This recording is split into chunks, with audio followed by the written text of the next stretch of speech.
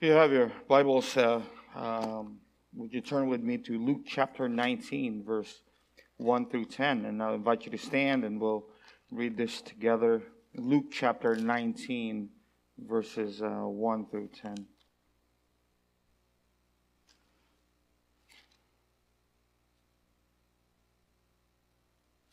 Luke 19, verse 1. He entered Jericho and was passing through, and behold, there was a man named Zacchaeus. He was a chief tax collector, and he was rich. And he was seeking to see who Jesus was, but on account of the crowd, he could not, because he was small in stature.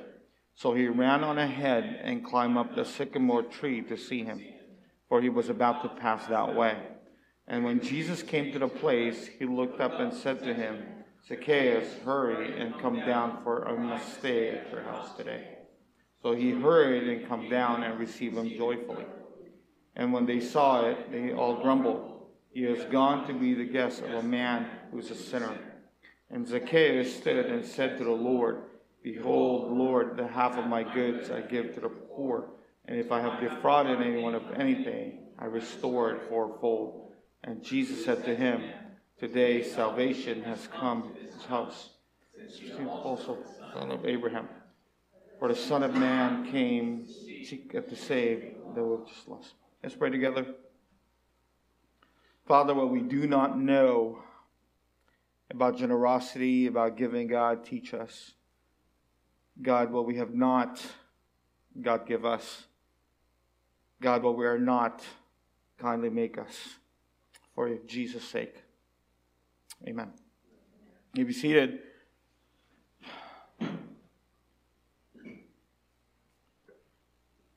One time, a rich young ruler came to Jesus and asked him what one thing he must do to receive eternal life. And maybe you remember the story of the young man who was rich and was good at keeping the rules, keeping the laws. But Jesus told him that the kingdom of God wasn't just about keeping rules. Jesus wanted this young man to be his follower, but he also knew that the man had turned his money into an idol. He loved his riches as much or more than he loved God. So Jesus told the man to sell everything and give the money to the poor, that he would be able to follow Jesus and be part of the kingdom of God. But something surprising happened next. The rich young ruler, as you all know, became very sad and walked away from Jesus.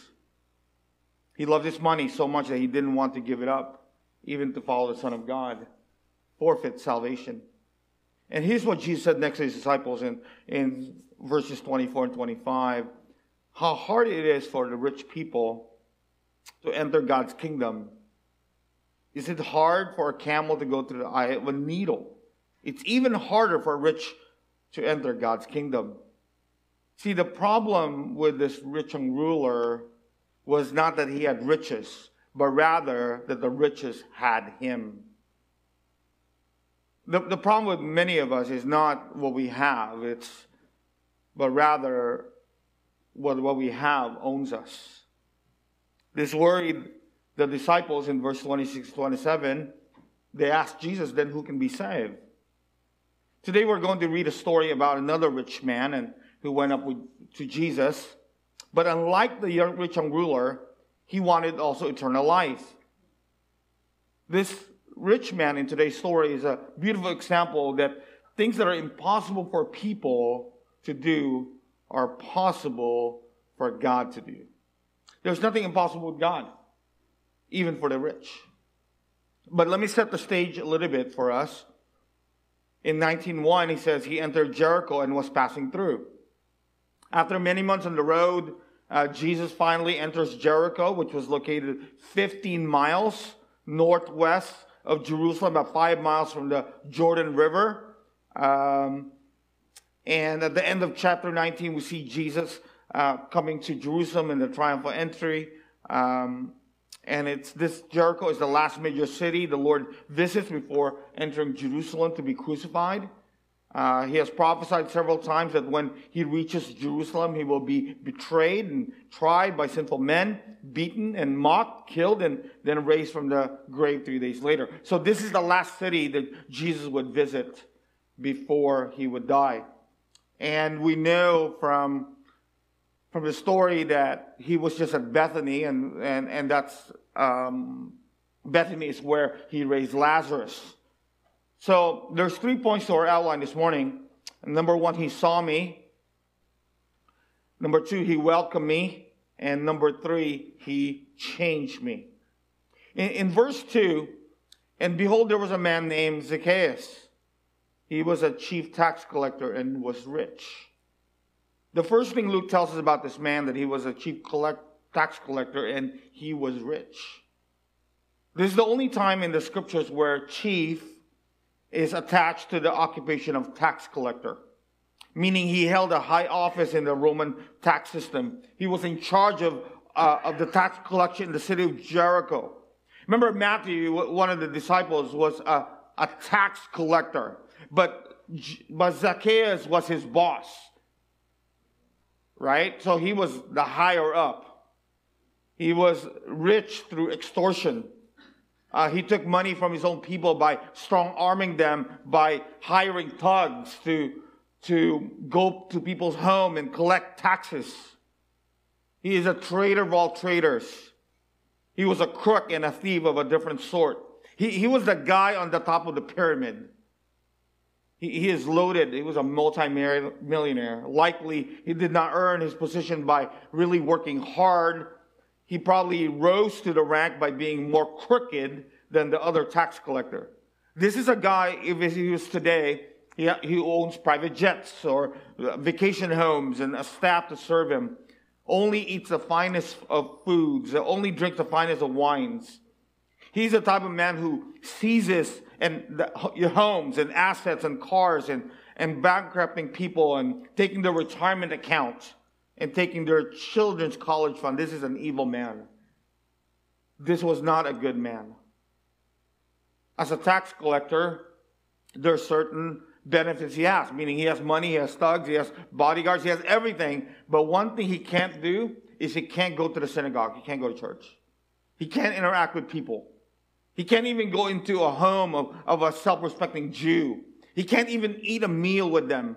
He is isolated completely, so that the only people who surrounded him was the rest of the riffraffs that would be considered in the category of outcasts and rejects. Yes, he was rich, but he was outcast and a reject. He was a leper of a different kind. The Jewish Mishnah said that a tax collector was so loathsome that they should not even consider human, and that it was not a sin to lie to them, because lying to an animal is not a sin.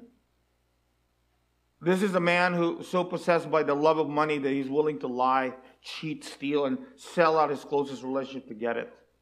See, naturally, no one betrays his people, but he did. Now, in verse 3 and 4, Luke tells us that he was seeking to see who Jesus was. But on account of the crowd, he could not, because he was small in stature. So he ran on ahead and climbed up into a sycamore tree to see him, for he was about to pass that way.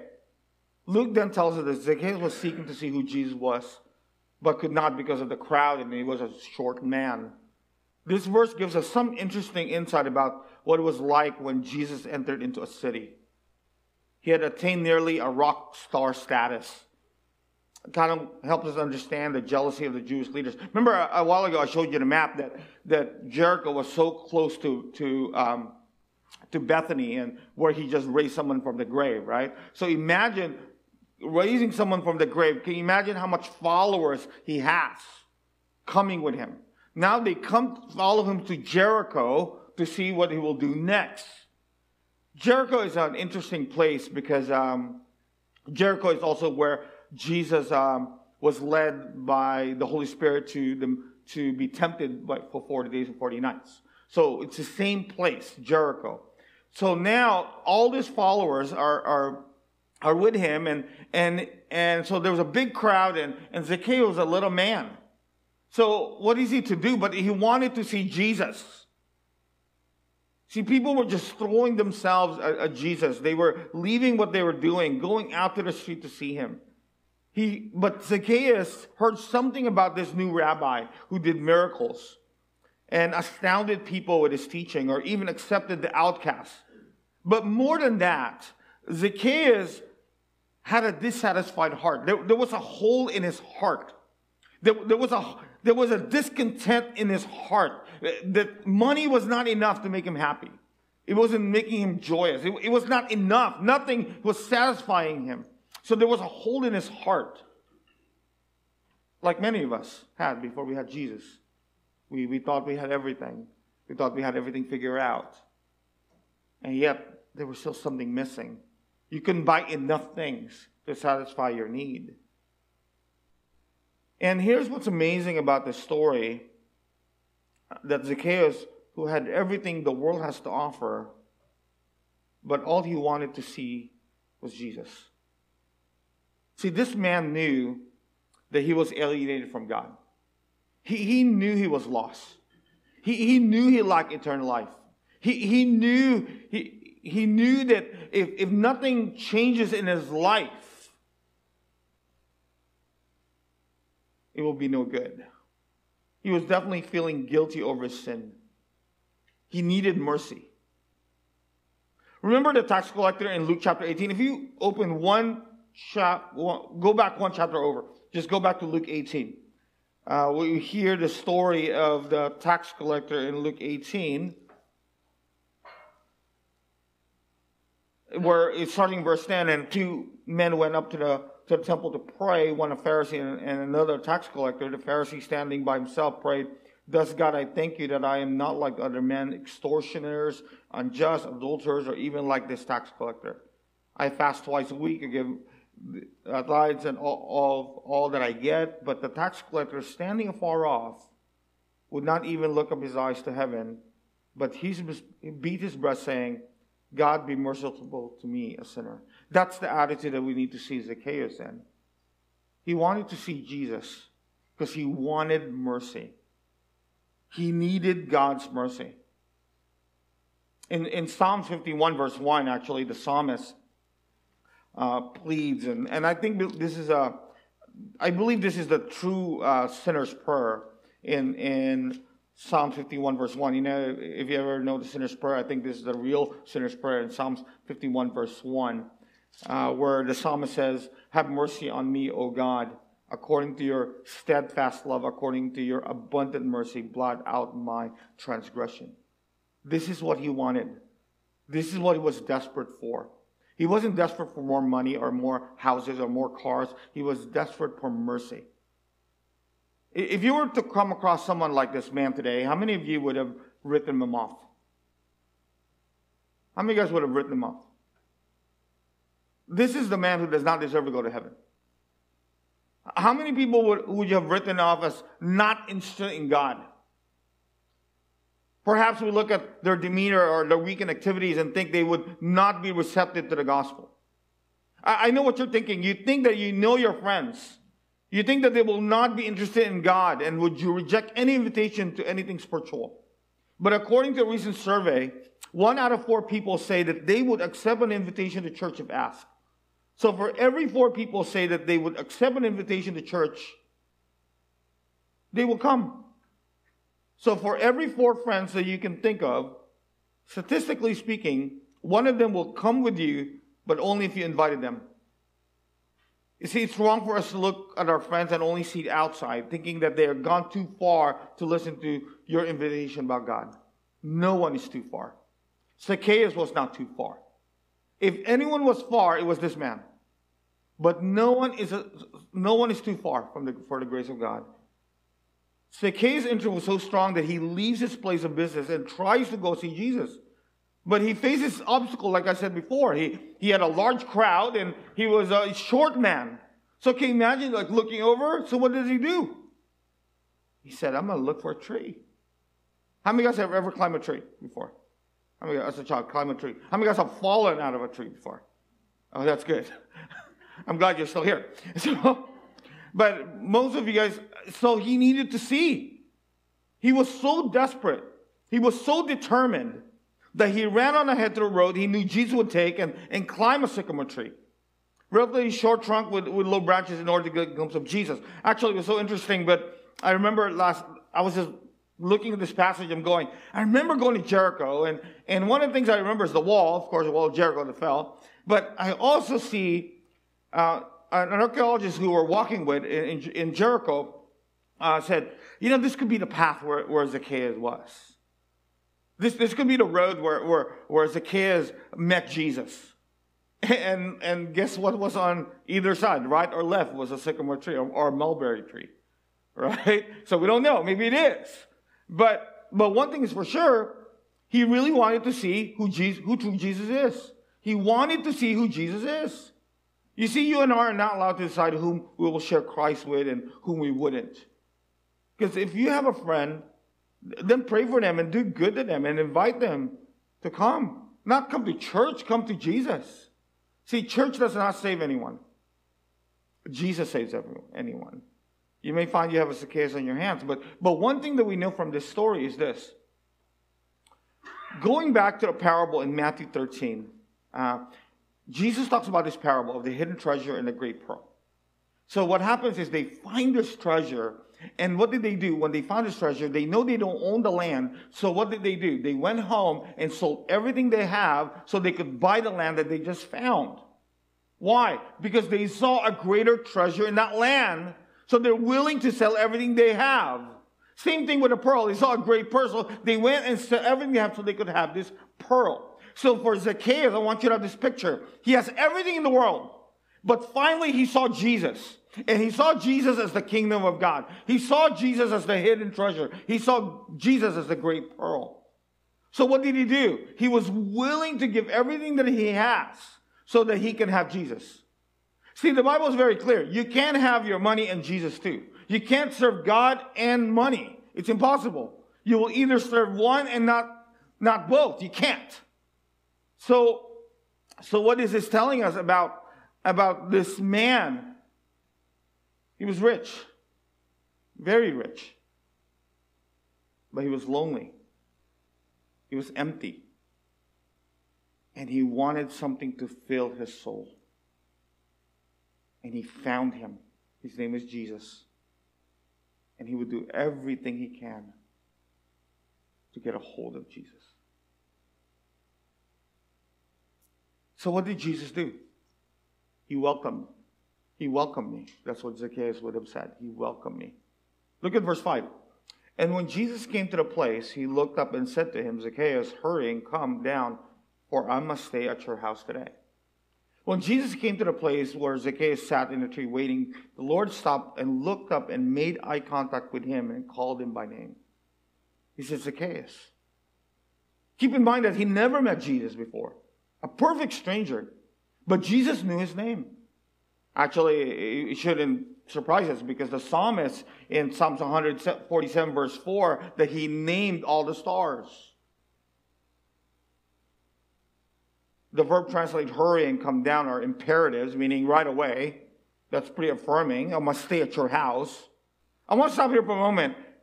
What if Jesus will tell you this? I must stay at your house. How many guys will run out here now and go clean up your house? Right? What if Jesus will say to you, hey, I must stay, hurry, come down, I must stay at your house today. How many guys will run out here and clean up everything that you have? How many guys will do that? Right? I want you guys to do this. Imagine your house right now. Imagine the mess in your house. Just imagine. And Jesus is going to say, I'm about to come to your house. You guys will run so fast. I don't think you'll drive that fast. I mean, I think Betty will get to her house in 3 minutes instead of 5 minutes. But I'm just blown away by that because what would I do? What's the first thing you will clean? Bathroom. Okay. Yeah, I think that's important. All right? But Jesus, the word must, he said, must. It was divine necessity. I must. Every time this word is repeated in the book of Luke, these are the things that Jesus must do. Why? Because this instance was divine sovereign purpose This was divine timing and divine location. From a vernacular point of view, we would say that as far as God is concerned, you are the man and this is your day to be saved. This was the day that he was being drawn to God. Remember when Jesus was, after he was baptized and John the Baptist said, behold, this is the Lamb of God who will save the people from their sins. And then John and Andrew came to Jesus and say, Jesus, where are you staying? And Jesus came in and said, come and you will see. See, there was this invitation that Christ said, come, just come. And this is the same invitation that he's telling Zacchaeus, I must come to your house. I must go there. As it was with Andrew and John, it was a day of their salvation. As it was for this man, it was a day that he would be saved. See, there was a day that was appointed that you would be saved. There was a day that was the day that you will recognize your sin. That was the day that you will recognize that you need a Savior. That was a day that you needed the mercy of God. There was that day. How many of you guys know when you actually were born again? The actual day. How many of you guys know when you actually believe? You know that day? How about the month? How about the year? Okay. You do know, right? I just want to ask. You do know, right? But there was that day. You might not remember that day, but Jesus does. Because that's the day when he saved you. In 2 Corinthians 6:2, Paul said, in a favorable time I listen to you, and in the day of salvation I have helped you. Behold, now is the favorable time. Behold, now is the day of salvation. How many of you are just glad that your day came? How many of you guys are just glad that your day came? Because sadly, the alternative is that some people will never see that day. But you did because of the mercy of God. So what was determined in eternity past in the counsel of God before anything was created is about to come to a reality for Zacchaeus. That day was his day of salvation. In John 6:44, I want you guys to know that I was not trying to avoid such a big theological discussion, but we have to because of this passage. In John 6:44, Jesus said, no one comes to me unless the Father who sent me draws him, and I will raise him up on the last day. There are two sides of salvation. There's God's role and there's man's role. I don't know the percentage. I think it's very low on the man's role. If it's 99.9 God, it's that 0.1, or even I don't know what's lower than 0.1. But yes, there's a role, because John 3:16 tells us no one can come to God by Operation Bootstrap. No one. Man has been so degraded by both his sin capacity and his acts of sin that he stands alienated from God. He does not have a natural disposition to believe in Christ. He needs God to break through in his unbelief. He needs God to intervene. He needs God to take off his blinders. See, there was this time for Zacchaeus. There was a time where God will open his eyes, where God will see, listen, and open his eyes, and that he would repent of his sins. See, this was the day that he was going to get saved. And I'm still glad that God is still in the business of saving, aren't you? Aren't you glad that God is still in the business of saving? Because how many of you here have friends and family who you know are not saved? That if they were to die, they will not have eternal life with Christ. They'll be separate from Christ forever. You guys know people like that? That's why there's still a God who's is still in the business of what? Seeking and saving the lost, right? Amen? It's still good. So, but here in this passage, Jesus says, no one can come to me. No one. You and I could not come to God because we were smart or because we understood or because of something. We could not come to God. Like your friends, your family, your loved ones who does not know Christ, they cannot come to God on their own. God must seek and save them. That's the whole point of this passage. This hard-hearted Jews in this context could not come to God on their own. They thought they could. They will always brag that they are of Abraham, right? They always brag, oh, I'm the son of Abraham. I'm the daughter of Abraham. So they could always think that they're saved because they're sons of Abraham by heritage. But God said there's neither Jew nor Greek. So in John 6:35, he tells us that everyone needs divine enablement. Jesus said that it is possible for people to come to him because they cannot do it on their own. The only way that you and I could come to Jesus if he comes and gets us. There's a qualifying word here, which is the word unless, which says no one could come to me unless. Then in verse 37, Jesus tells us that negative result, all that the Father gives me will come to me, and the one who comes to me I will by no means cast out. So only those selected by God can come to the Son and believe in him. And God's Spirit enabled them to come. All those who have been invited can rest assured that God was working. So what I mean by this is this. People get all bent out of shape with this. You mean that God selected just a few people to be saved and not the others? There's actually no confusion. Because God knows all things, doesn't he? He knows who will believe and he knows who will reject. He knows when they would believe, and they know when they will continually reject. God knows all of that. Right? So for someone to say, God is so unfair that he will choose some people to go to hell and just some people to heaven, that's not true of God, because God is merciful and good and gracious. But he came to his own. Remember, John said that he came to his own, but his own what? Believe him not, right? Rejected him, crucified him. So what else could Jesus do? For 3.5 years, he loved his people. He did miracles around them. He taught them. He lived among them. And yet, at the end, they cried out, crucify him, crucify him. So Jesus was already pushing himself. Here, I am the Son of God. I am the Son of God. I am the Messiah. I'm here to save you from your sins. I'm here to forgive you. But instead, they what? They crucify him instead. So for people to think, oh, God is unfair. You know what's unfair is for God the Father is to send his Son here to save you and I. That's unfair. Right?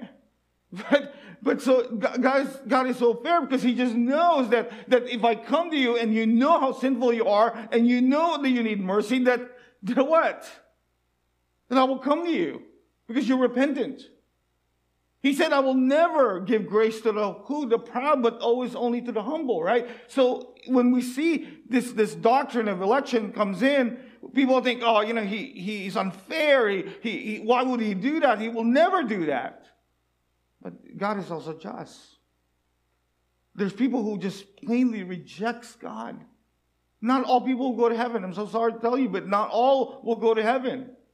The Bible tells us that. Because there's some who will just say, God, Jesus, I hate you.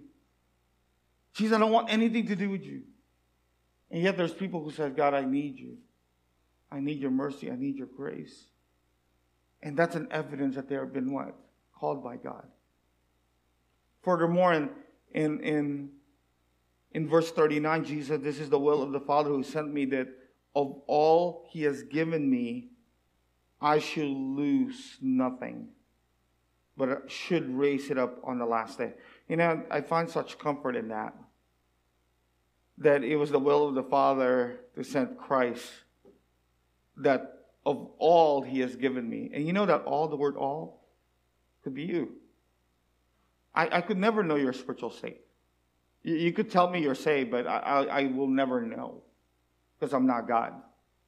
You could tell me all you want. I'm a Christian, but I don't know. But if you are a Christian, God said, you are part of this all he has given me. And so I find it so comforting that God said, I shall lose nothing, meaning I will never lose my salvation. And that one day he will raise it up. In this verse, man receives something from heaven and from the Father. That is, by receiving Jesus, we have eternal life. The words no one refers to anyone who may approach God, not a select few previously predetermined by God.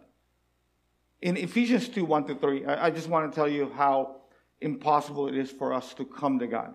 It says here that we are dead in our trespasses and sin, meaning you are a dead man walking. Okay? In which you once walked according to the age of this world, according to the prince of the power of the air. Your God was Satan, the spirit that is now at work in the sons of disobedience, among whom we all once, past tense, conducted ourselves in the passions of our flesh, carrying out the desires of the body and the mind, and of our nature children of wrath, like the rest of mankind. That's who we are. We're dead in our trespass sin. We are children of wrath. We are children of the devil. Right? But I love verse 4. If you read chapter 2, verse 4 of Ephesians, but thanks be to God. Right? Thanks be to God. He gave us the Lord Jesus Christ. That is the most amazing thing, isn't it? We were dead. We were incapable. We couldn't understand God. And yet God says what? I will come to you and save you. See, all of us before God called us, we were dead men walking. In other words, you do not have the capacity to come to Christ on your own because you are fundamentally alienated from God. And Zacchaeus knew this. There is a natural estrangement from God and belief in Christ from birth. And as Paul said in Romans 3:10, no one what? Understands God. No one seeks after God. Not even one. All have turned away. They have together become worthless. There's no one who does good, not even one. For all have sinned and fall short of the glory of God. That's who we were. That's why I love what R.C. Sproul said. We do not find God as a result of our search for Him. We are found by Him. We're found by Him. The search for God does not end in conversion. It begins at conversion. It is the converted person who genuinely and sincerely seeks after God. That's who we are.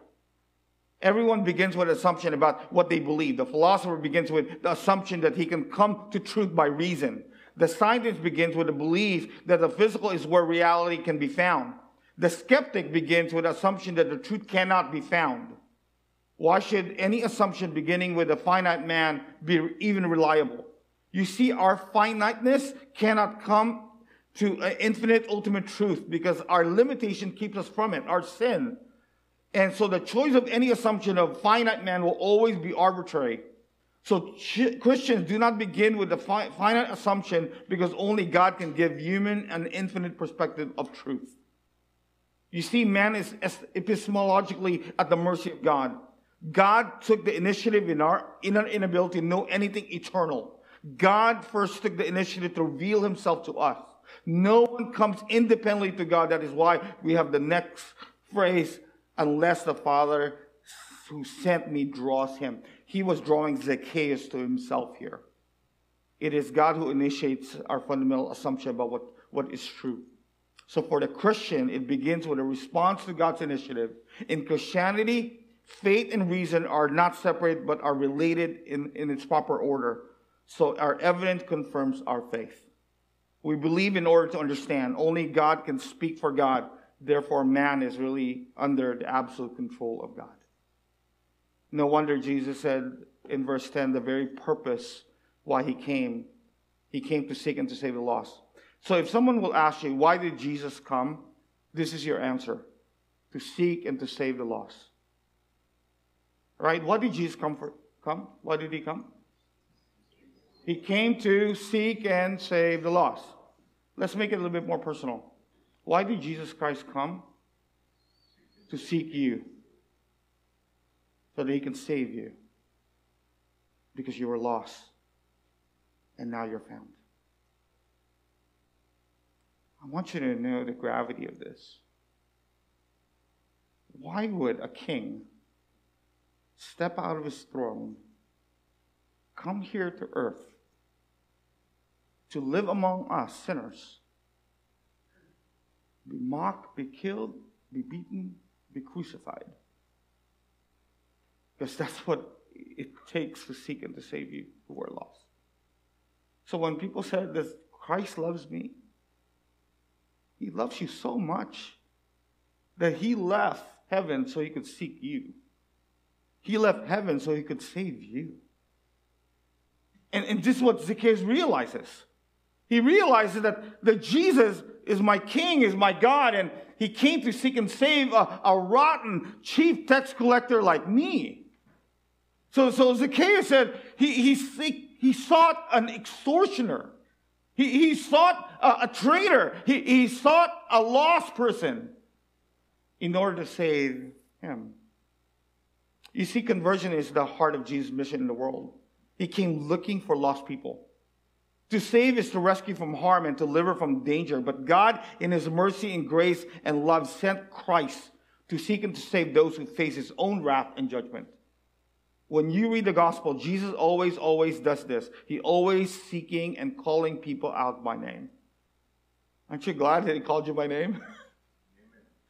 Isn't that amazing? Of all the billions of people in the world that's ever lived, He called you. Can I ask you something? Can you tell me anything special about you that He would save you? Just think, one thing that you're special, apart from being a chief sinner. Nothing special about me, nothing special about you. The only one who's special is Jesus. Right? And you're so special to Him that He came to seek and save you. You're so special that He left His home to save you. You're so special that He separated in the relation with Him with the Father. He separated fellowship with the Father to save you. That's how special you are. So the next time you think you're not special, you are. You are so special. I mean, take that in a positive sense. Special. When I was 20 years old, he called for me. He says, Alan. And the Holy Spirit changed my heart and changed my life. I became a Christian. Those of you who are Christian, Jesus called you by name. There are billions of people on earth, but the Bible says He knows your name every day of your life and every hair of your head He knows. If you're here today and you're not a Christian, let me just say this. Perhaps Jesus is calling you by name, calling you to Himself, calling you to Him. And when Jesus calls Zacchaeus, He calls him to a friendship. Going to someone's home in that culture and having a meal with them in that culture is an act of friendship. But He's a chief tax collector. So if you do dine with Him, it also means that you're what? You're also what? You're also in agreement with what He does as for a living. You're also okay with extorting people. You're also okay in cheating and stealing from people. That's what that meant. But in John 15, Jesus says, He's our friend. Don't ever look this. Yes, Jesus is our Lord, God, Savior, King, Sovereign. But Christ, He's also our friend. He's a person we get to know. Jesus is alive and He wants to eat with you. He wants to speak with you. He wants to help you. Jesus is a friend. He is our God and He's our friend. Isn't that amazing? That He's our God and yet He is our friend. Right? That God would become a man and that He would invite His enemies to be His friends and be willing to eat with us and to spend time with us, and through the presence, the power of His Holy Spirit, to never leave us nor forsake us. And that's exactly what's happening here for Zacchaeus. We get so much encouragement from Zacchaeus that it does not matter who you are. It doesn't matter what you've done. Jesus calls out to you and He will welcome you as a friend, forgives you of any of all your sin. That's exactly what He does for Zacchaeus. That's what He does for me. And that's what He will do for you. He is your friend. Amen. You know, I'm so humbled by that He is my God and yet He's my friend. Does that encourage you that Jesus is your friend? Does that encourage you? Because the alternative is not good. Because if Jesus is not your friend, Jesus is your what? Your enemy. So look what Zacchaeus did. In his excitement, he probably fell, I don't know. But he heard and came down and received Him joyfully. Zacchaeus is excited by the news. He quickly comes down from the tree and joyfully welcomes Jesus to go to His home, which is the only way to respond when the Son of God calls you by name. This is probably what moved him from mere curiosity and interest to joyfully receiving Jesus. I believe the answer is that he quickly was able to grasp what Jesus is all about. He immediately recognized that this Jesus was someone different. He was different than the others who claimed to be a spiritual person. He was different than the other Jewish teachers who had never stepped foot into His house. No wonder he was doing everything he can to know the Lord. He doesn't have much guests. He was a chief tax collector. No one will dine with him. So he didn't have many people going to his house. And I want you guys to remember, it's not just inviting Jesus to his home. He's inviting the other 12 too, right? And the other 12 have been walking for a while. So can you imagine the 12 says, hey, Jesus said, all 13 of us are going to your house. What if Jesus says to you, hey, I'm coming to your house, right? And I'm going to bring 12 of my closest friends with me. Right? And by the way, they're hungry. And by the way, their feet is dirty. And by the way, they're dirty. Right? And then Zacchaeus said, no problem. No problem. This is exactly what Matthew did. Once Jesus called him, he threw a party. He took out all his finest food and his finest wine, and he dined with Jesus and his disciples. Right? That's what he did. Look at verse 7. Look at the reaction. How many guys would think that... Actually, let me go back to verse 7. Okay, let me just go back to verse 7. I'm going to skip this portion. I'm going to go back to verse 7. The last point, he changed me. And Zacchaeus stood and said to the Lord, behold, Lord, the half of my goods I give to the poor, and if I have defrauded anyone of anything, I restore it fourfold. Luke does not describe the Lord's presentation of the gospel to Zacchaeus, but definitely it happened. Or his response. But one thing we know, that salvation of the man was evident because there was an immediate change in his life. When people ask me, how do you know you're saved? When people have asked me that. When people have asked me, how do you know I'm saved? And I always have said this, and I will never change because this is what the Bible says. Have you seen a change in your life? Have you seen a dramatic change in your life? Because that's the only way you know. Because you can't you can't be transformed by the grace of God and stays the same. It's impossible. There has to be a dramatic change. So if you ever question your own eternal salvation, your assurance of salvation, just ask yourself this question. Have I seen a change in my life? Have I seen a dramatic change in my life? Because when we see this story about this chief tax collector named Zacchaeus, we know there was salvation that came to his house. We know that he was a true son of Abraham. Why? Because there was a change in his life, a dramatic change in his life.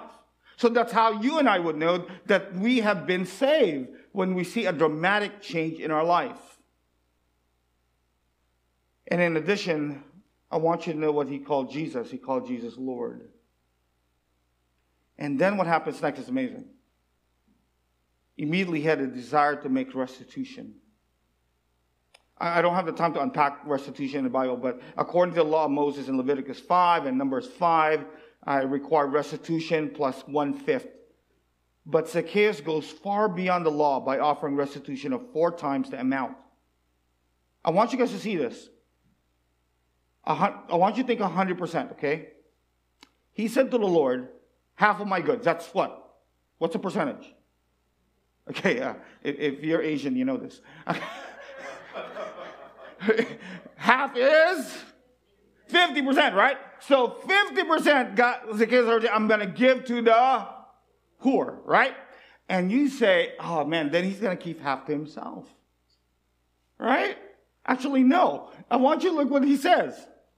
Half of it, because I know I defrauded people, and I need the half of it to restore it fourfold. He was very rich. This guy was very, very rich to be able to give fourfold back. After he gets fourfold back, how many thinks he has left? How much you think he has left? How much? Not very much anymore, right? Actually, he has a lot more. He had all these millions of dollars, but he was empty. He'll have $0 or close to $0, but you know what he has? Eternal life. Right? What profits a man if he gains the whole world and loses his soul? What profits? Any profit? Fourfold. Can you imagine the line of this? This probably went for days and weeks. Imagine the line. There's people lining up. right? People lining up, saying, I know he cheated me. So they will line up and they said fourfold. And Zacchaeus will just write a check, fourfold. Months, weeks have gone by, probably people lining up in the streets. And you know what the people's response? I want you to see people's response in verse 7. And when they saw it, they all what? They all what? Grumbled. They all complained. He is gone to be the guest of a man who is a sinner. They won't forgive him. He's already making restitution. I give half of myself to the poor. I'm going to pay you back fourfold, more than what the law requires, right? More than what the law of Moses requires. I'm going to give you fourfold. So imagine yourself, right? He stole a Hyundai from you, or a Ford, and he stole something from you, right? He stole a Ford or a Hyundai or a Kia, and he says, you know what, I'm going to take that Kia back and that Hyundai and that Ford, and I'm going to give you a Tesla or a Rolls Royce instead. Right? So you see all this transformation happening in this man, all this dramatic change in this man, and how did the people respond? They weren't thankful to God that God changed this man. What did they do? They what? Complained about it. They grumbled about it. They totally lost the meaning of all this. When you see someone change so dramatically, do you complain about it? When your husband, your wife makes this dramatic change, or a brother or sister makes this dramatic change from Jesus, do you grumble? Man, why did God change in him? Why is he now good? Why is he now gracious and generous? Why? But these people missed the whole point, didn't they? They grumbled. Let me close with this.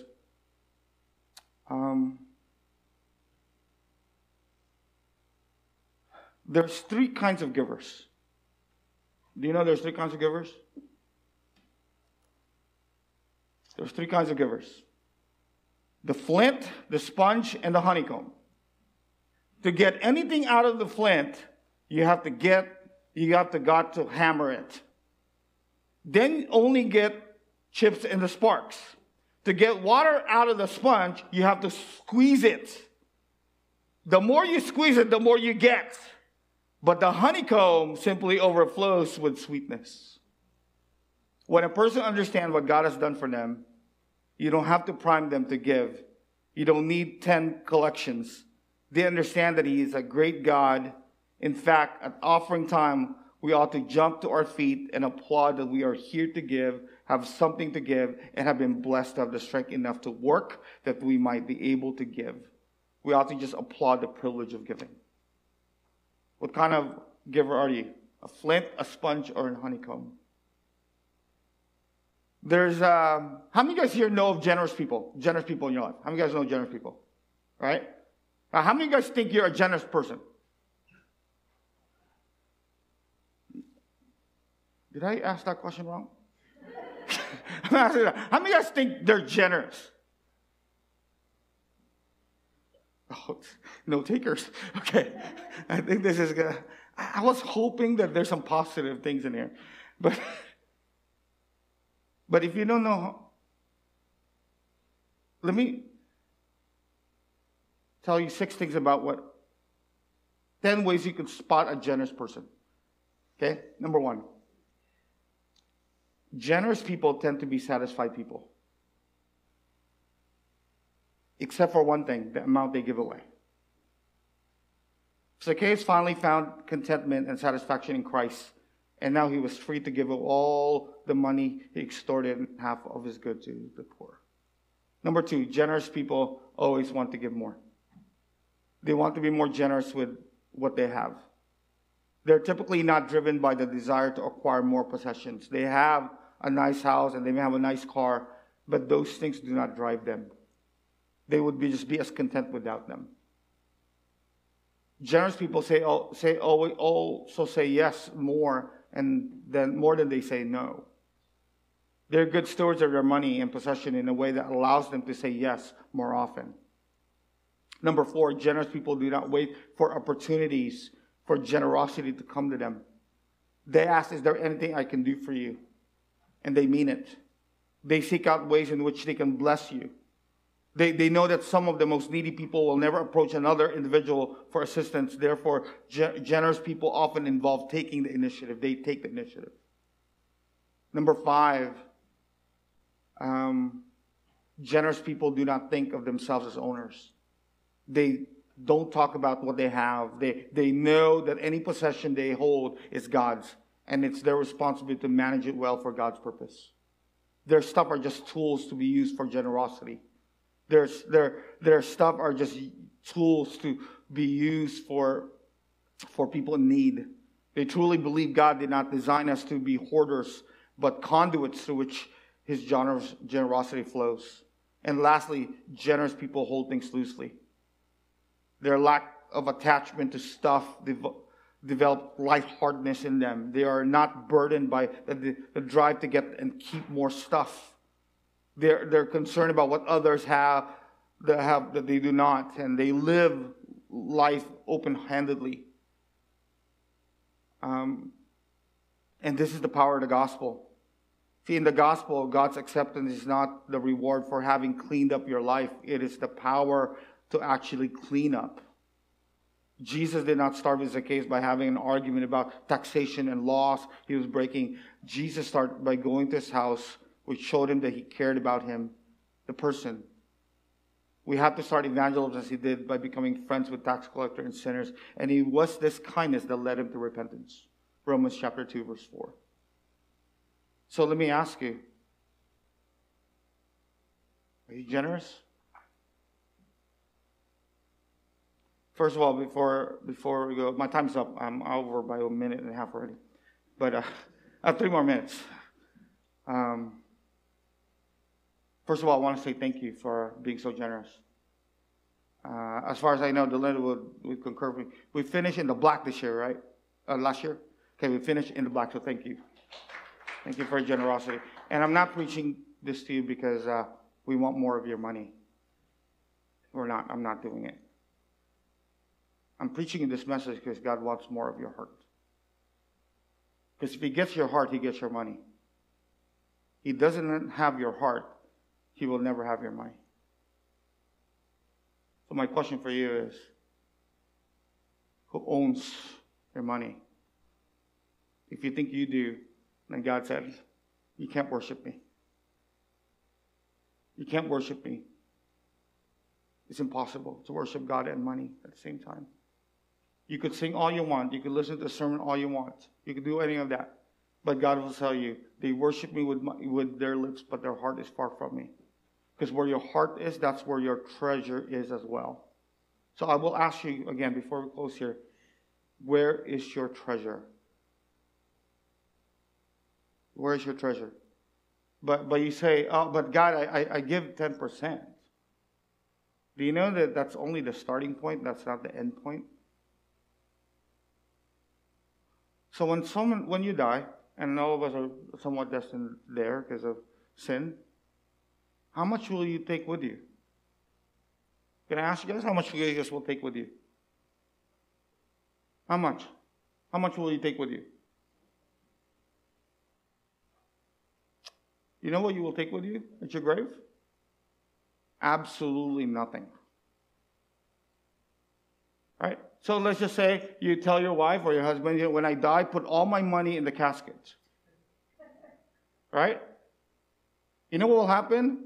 Before they drop you 6 feet under, I will go back and open the thing and give it to the church.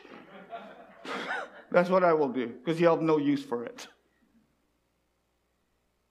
So I'm going to ask you again. It's not about money.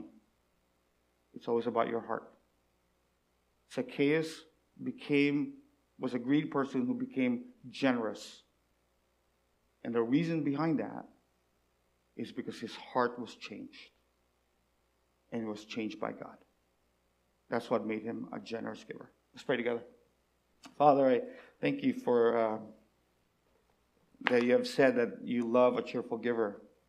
And Lord, I pray that as a church, oh Lord, that we don't just share our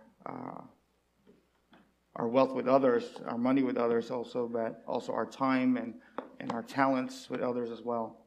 So, Father, I pray this morning that as we look at our own hearts and contemplate, oh Lord, how much we should give to you. God, help us, oh Lord, to check our hearts first. Just checking how much you gave to us, and you gave us your all. And help us, oh Lord, to give you our best and our all. In Jesus' name, amen.